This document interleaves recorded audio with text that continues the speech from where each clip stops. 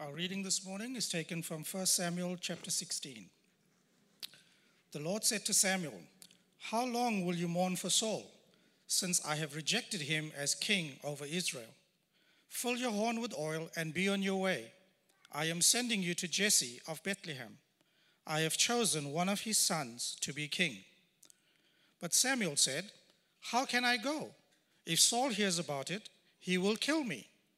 The Lord said, "Take a heifer with you and say, 'I have come to sacrifice to the Lord.' Invite Jesse to the sacrifice, and I will show you what to do. You are to anoint for me the one I indicate." Samuel did what the Lord said. When he arrived at Bethlehem, the elders of the town trembled when they met him. They asked, "Do you come in peace?" Samuel replied, "Yes, in peace. I have come to sacrifice to the Lord. Consecrate yourselves and come to the sacrifice with me." Then he consecrated Jesse and his sons and invited them to the sacrifice. When they arrived, Samuel saw Eliab and thought, "Surely the Lord's anointed stands here before the Lord." But the Lord said to Samuel, "Do not consider his appearance or his height, for I have rejected him.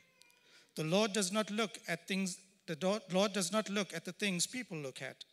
People look at the outward appearance, but the Lord looks at the heart." Then Jesse called Abinadab and had him pass in front of Samuel. But Samuel said, "The Lord has not chosen this one either." Jesse then had Shammah pass by. But Samuel said, "Nor has the Lord chosen this one." Jesse had 7 of his sons pass before Samuel. But Samuel said to him, "The Lord has not chosen these." So he asked Jesse, "Are these all of the sons you have?" "There is still the youngest," Jesse answered. "He is tending the sheep." Samuel said, "Send for him. We will not sit down until he arrives." So he sent for him and had him brought in. He was glowing with health and had a fine appearance and handsome features. Then the Lord said, "Rise and anoint him. This is the one." So Samuel took the horn of oil and anointed him in the presence of his brothers. And from that day on, the Spirit of the Lord came powerfully upon David. Samuel then went to Ramah.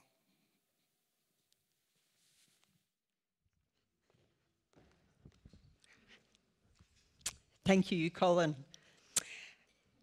Do you ever wear headphones?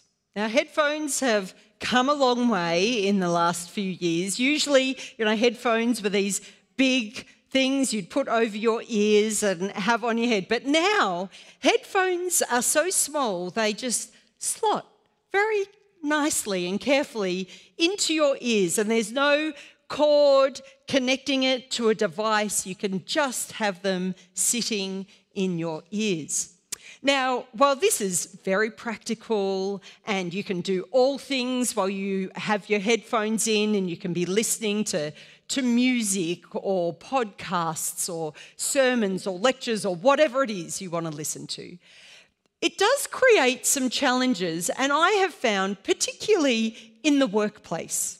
You see, in our offices here at the church, the office is set up in such a way that the desk is along the wall on the opposite side of the door.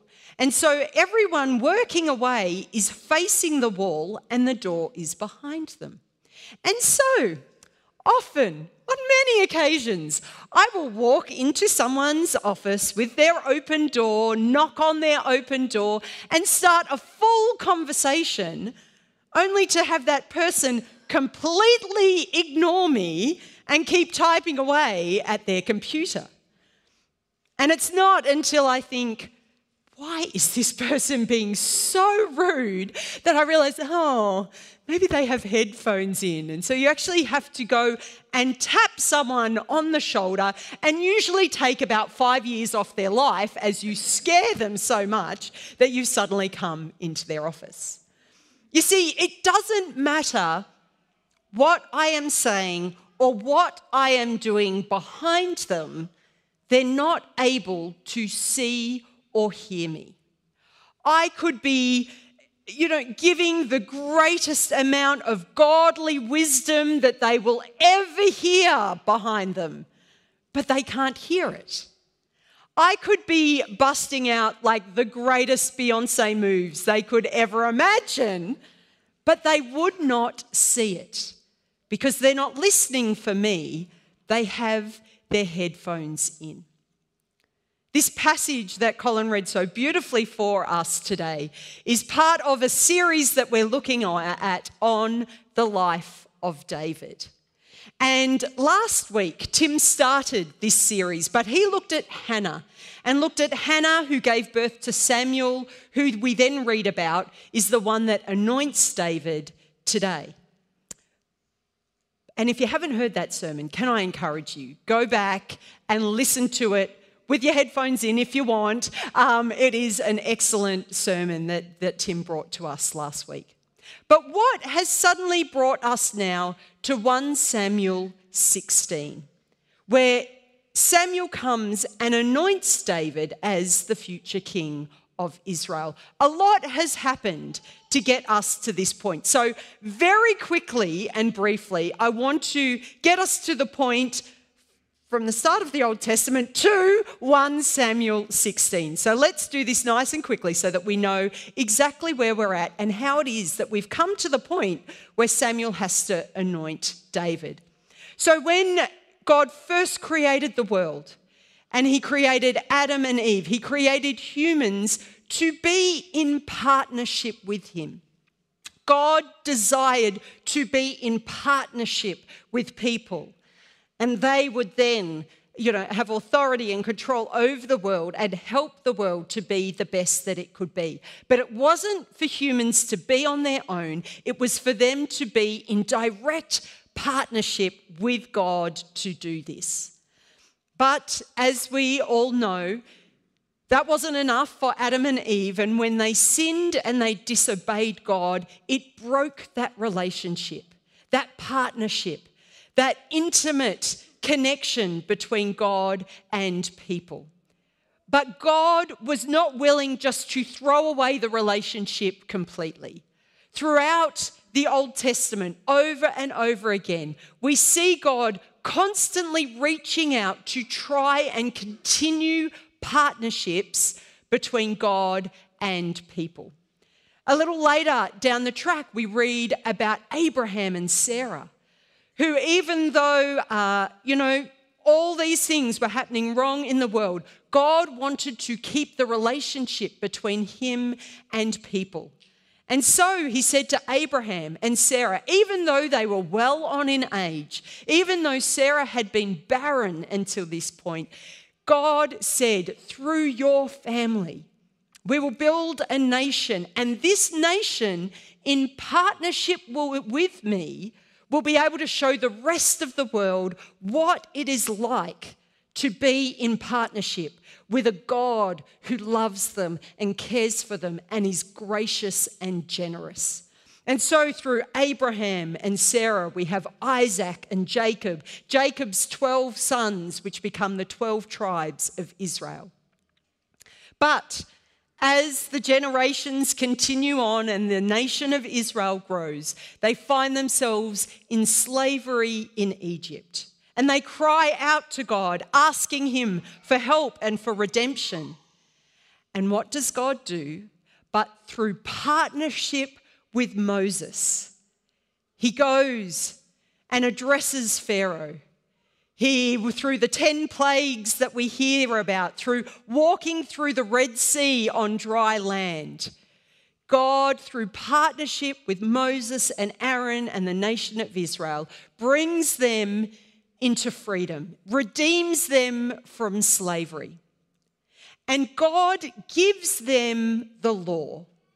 He gives them a law so that they know what it is to be in partnership with God. So they know how to live, how to love, how to be generous and gracious, how to live in a healthy way in a community with God at the head. But unfortunately, as the nation grows, as they go on, they get into a really unhealthy cycle.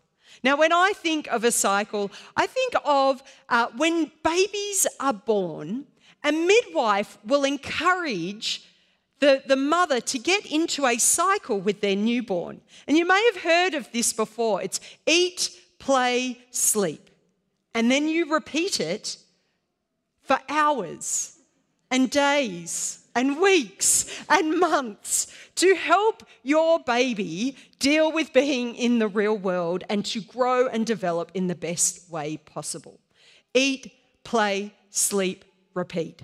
You might see this, people have kind of added their own things in, like people who really love gaming have got eat, game, sleep, repeat, or eat, golf, sleep, repeat, whatever it is you're into, people just slip that in. Unfortunately, the Israelites got into a cycle that wasn't healthy and wasn't good for them as a community. It was sin, repent, redeemed, and they just kept repeating that over and over and over. They would sin, they would decide that everything that the other nations had just seemed so much better than what they had. And so they would follow their gods, they would follow the ways that they did things, only to find that it led them to destruction and disappointment, and things weren't going right. So they would call out to God, they would ask for repentance, and our good and gracious God would hear their call. He would offer his grace and mercy, even though they didn't deserve it, and he would redeem them, and they'd be in a good place for a while, and then, they would sin again, and the cycle continued. As they were going through this cycle over generations and generations, they looked around at what all the other nations had and saw that all the other nations had a king. So they wanted a king as well. They thought that is going to help. That is going to stop this cycle. This is going to be the best thing for us. And so they came to Samuel at the time, even though God had put judges in place to help them follow the law so that they could follow God as their Lord and King. They came to Samuel and they said, "We want a king, just like all the other nations." And in 1 Samuel chapter 8, it says this, "But when they said, 'Give us a king to lead us,' this displeased Samuel. So he prayed to the Lord, and the Lord told him, 'Listen to all that the people are saying to you. It is not you they have rejected, but they have rejected me as their king, as they have done from the day I brought them out of Egypt until this day, forsaking me and serving other gods, so they are doing to you. Now listen to them, but warn them solemnly, and let them know what the king will do, who will reign over them, will claim as his rights.'" You see, God was so keen to work directly as their king in partnership with the people, but the people felt they knew better. And they saw that all the other nations had a king, so they decided to have a king as well. And so the first king of Israel was Saul. And Saul was anointed as the king of Israel, and he was a strapping young lad. The Bible talks about how good looking he is and what a great leader he was. In fact, it even says he was a head taller than everyone else. So clearly, great leader, right? Can you imagine our elections these days if that was the criteria we went through? We got all the candidates forward and basically just measured how tall they were. And the tallest one, it's like, well, congratulations. You are the Prime Minister of Australia. Well done. It would certainly make elections a lot quicker, a lot less publicity about it.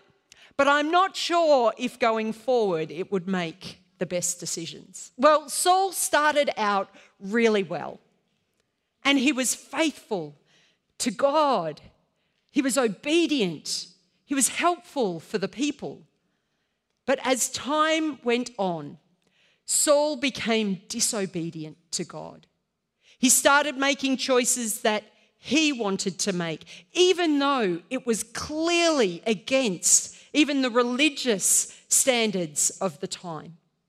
and he made decisions that favoured him and what he thought was best for the nation, rather than listening to God, even when God was incredibly clear with him. So God removed his anointing from Saul. And that brings us to Samuel coming to anoint David. Even though Saul still sat on the throne, a full head taller than everyone else, Samuel came through obedience because God told him that he needed to anoint a new king, a king who was going to be obedient to God, a king who was going to follow God's ways rather than do what he himself wanted. But the thing is if God was not a part of the story that we've already heard today, if God was not a part of 1 Samuel 16, then the end of the story would be very different to what we have. Because if God was not a part of the story, David would never have been anointed. Remember, as Colin read, it was the eldest son that was presented to Samuel first. And Samuel thought, awesome, done. Here he is. First off the bat, he looks good, he's the eldest, it's all going well. Clearly he was tall, he looks like all the other kings and what we've done before, because that worked so well with Saul, right? But Samuel thought, this is good, I will anoint him. But one of the most well-known verses in this passage, and even in the Old Testament itself, in 1 Samuel 16 verse 7, the Lord said to Samuel, "Do not consider his appearance or his height, for I have rejected him." This is the eldest son of Jesse. The Lord does not look at the things people look at. People look at the outward appearance, but the Lord looks at the heart. Now, I have heard this verse many times. I've even included it in sermons that I've preached before. And I always thought that maybe God was kind of chastising Samuel for only looking at the outward appearance. Because if it was up to Samuel, it would have been the eldest, the firstborn, Eliab, who would have been anointed on this day. He looked at the outward appearance. But that's because Samuel was human. Right? That's all he had to go on. The outward appearance. Think about when you meet someone for the very first time. The only thing you have to go on is, first and foremost, their outward appearance. Then maybe if they start talking, you make other judgments on maybe their education or how they're speaking, where they've come from, their accent, whatever it might be. But the first thing, the only thing we have to go by is their outward appearance. Because we're human. Because that is what we have to go by. And let's be honest, all of us have mirrors in our homes. We all have mirrors in our bathrooms. We all want to look presentable in a certain way. And sometimes we might look in the mirror to make sure that we feel confident with how we look. But most of the time, when we're looking in the mirror before we leave the house, it's not necessarily to look and think, wow, I am looking so good today. No, we are aware that as soon as we walk out the door, people are going to notice our outward appearance. And so we are getting a bit of a glimpse as to what people are going to see to make sure that it is what we want to be presenting. Now, I'm going to be really honest with you here. On a Sunday morning, I spend double the amount of time I usually do because I know I'm going to stand up in front of 300 people and, believe it or not, you're all human. And so whether you've consciously thought it or not, you have made some kind of judgment or assessment on my outward appearance.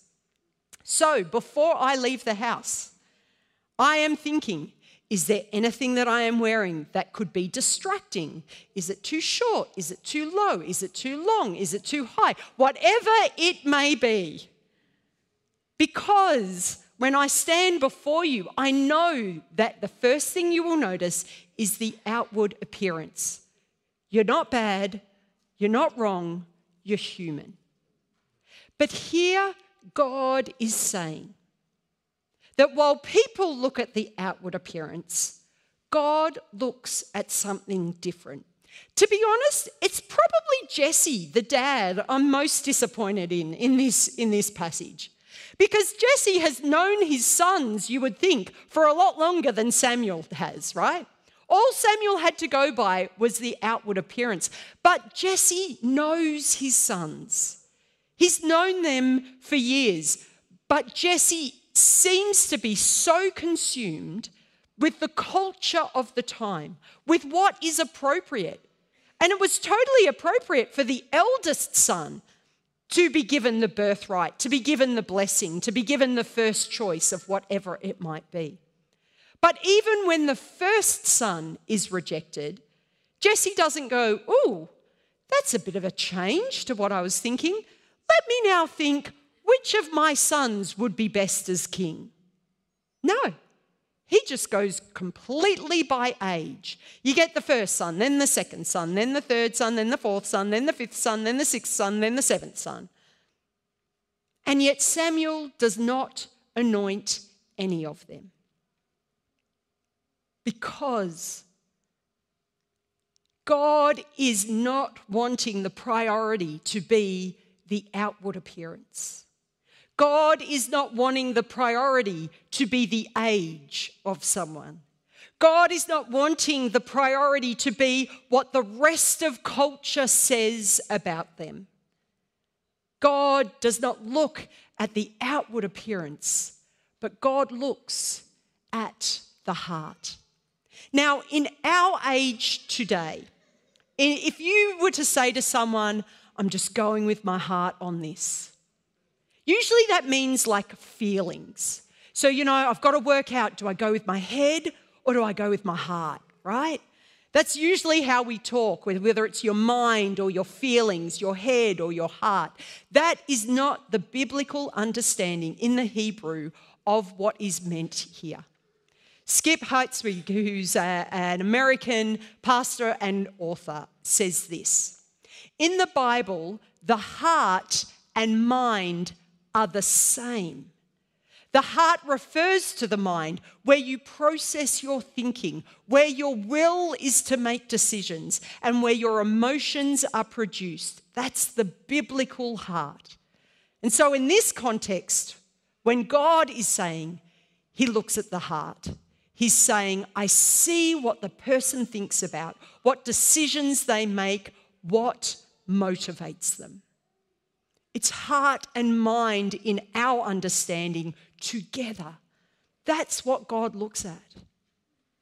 And I think in this passage, God is saying, you don't have that knowledge. When we meet someone, even after we've talked to someone for a long time, we don't always know what their motivation is, how they're making decisions, what they're thinking about. We only have a certain understanding and ability as people.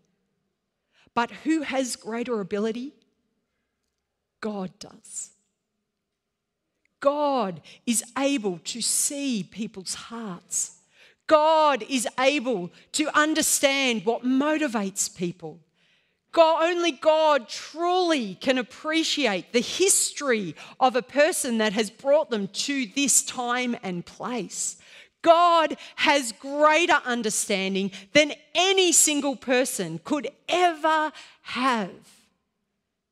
And the only reason that this passage that we read is different is because Samuel listened to God.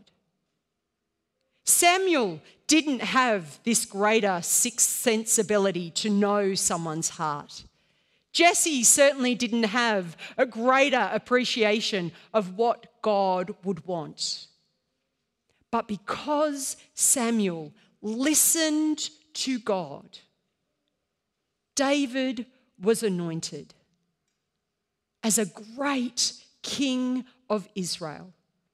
In fact, such a great king that all the other kings that came after him, they looked back to see what David had done and how David had acted. Not because of Samuel's ability, not because of Jesse's ability, not even because of David's ability, but because someone listened to God. God still desires to have partnership with us. God still desires to speak to us and work with us so that we live and love and offer grace and peace and mercy in the best way that only He can bring us to. In Jeremiah 29, these incredible verses of encouragement from God say, "Then you will call on me and come and pray to me, and I will listen to you. You will seek me and find me when you seek me with all your heart." God still desires to have that partnership with us. God still wants to speak to you about your life, about the decisions you are making, about the grief and the hurt that you are experiencing, about the praise and adoration that you want to give. God is still listening, and God still wants to partner with you individually so that you can live a life, the greatest life that you could ever imagine. So this is where the headphones come in. Because so often we live our lives that it's like we have headphones in. And we are sitting at our desks with headphones in, only focusing on what is directly in front of us and the noise that is all around us. And God could be talking to us right behind us, just like I was with my colleagues, right behind us, trying to talk to us and communicate with us. But we can't hear Him because of the noise that we keep in our lives. God could be doing dance moves even better than Beyonce. I mean, He created Beyonce, right? Bet you that's not an image you thought of God.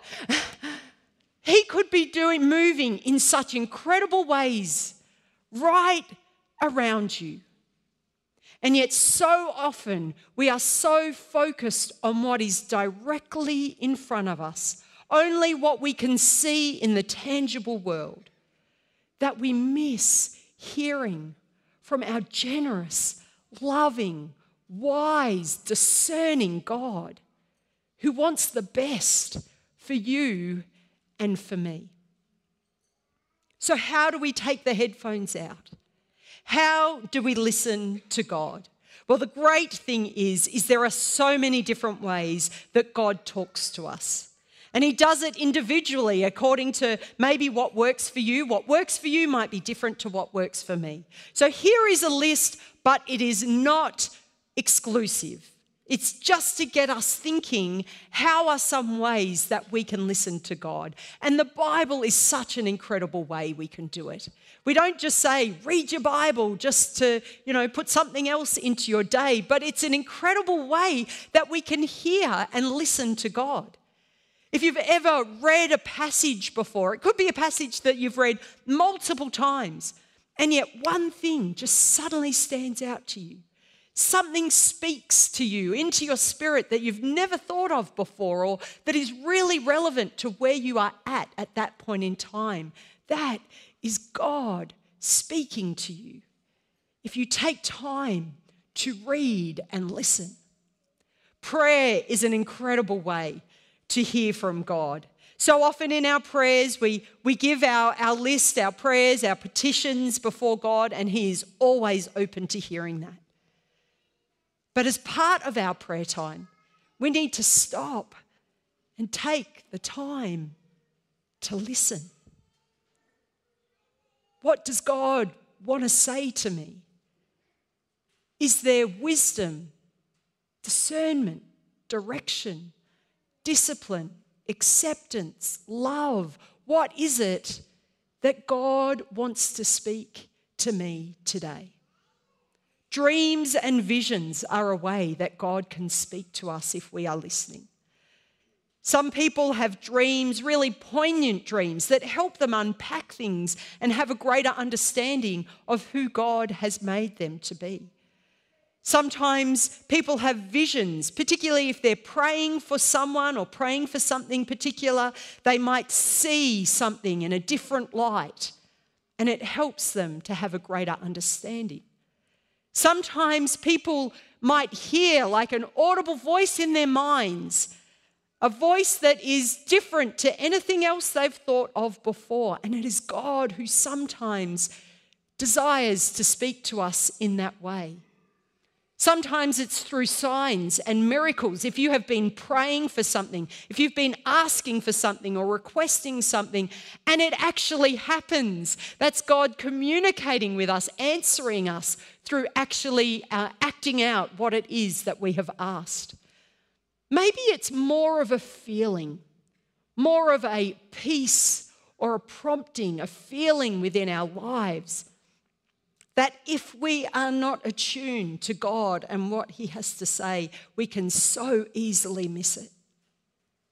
And maybe it's actually talking and having communion amongst other believers to hear what it is that God is saying through them to us. There are so many different ways that God wants to speak to you. God desires to give you what you need: love, grace, peace, acceptance, discernment, direction, wisdom, discipline, whatever it may be that you need or that God feels that you need. He desires to work in partnership with you. But are we taking the time to listen? Are we putting time aside so that we can truly hear from God? Or is the noise of our culture telling us who we should be and what we should do so loud?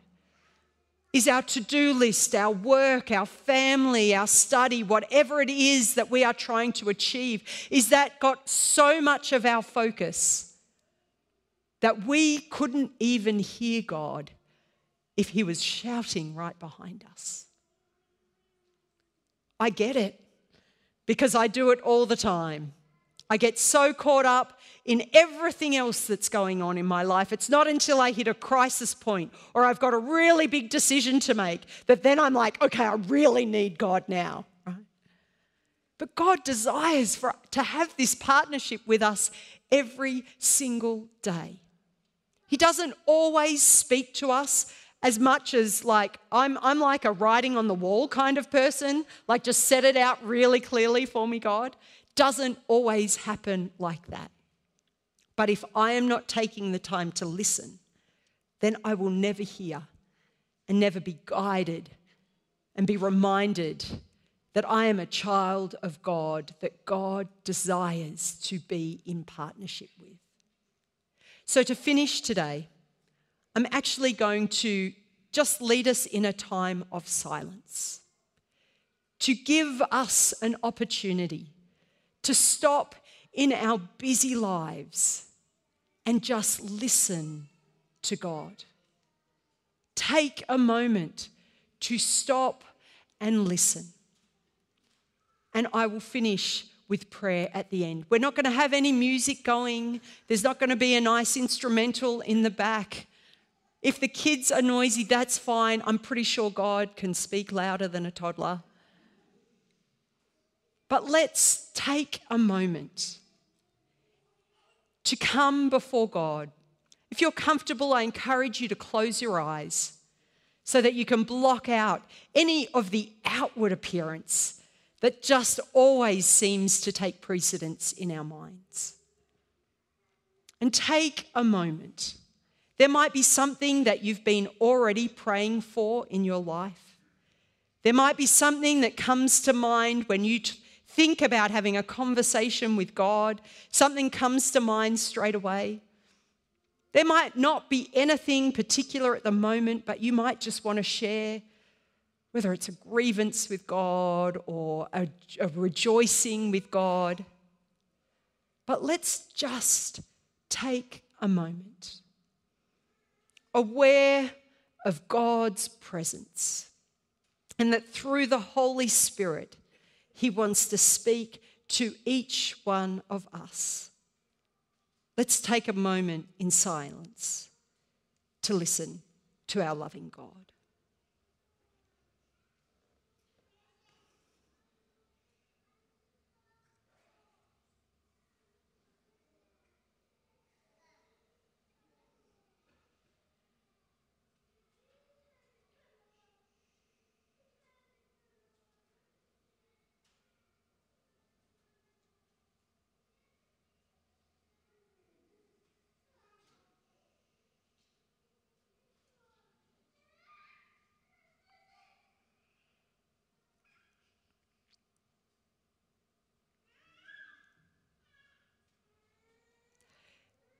Heavenly Father, we thank you that you call us your child.